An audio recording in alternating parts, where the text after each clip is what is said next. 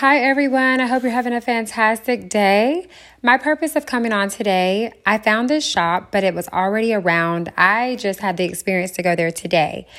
You can say I call her my sister. She told me about the place. And when I seen her drinking this blueberry smoothie the other day, I was like, oh, that looks yummy. I said, what's in it? I believe there was blueberries, bananas. She had all kind of great things in it. So today I actually ran across a shop, and it's in Rincon, Georgia.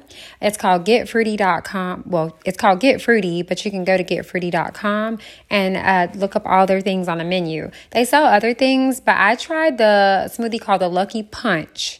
It had mango, I remember. Lots of flavor of mango. And then, of course, honey and water and some other great ingredients. And when I tell you my taste buds were jumping off the roof, it was so good. I wanted another one right away, but I was like, okay, not 2 in one day, Jessica. Split it up.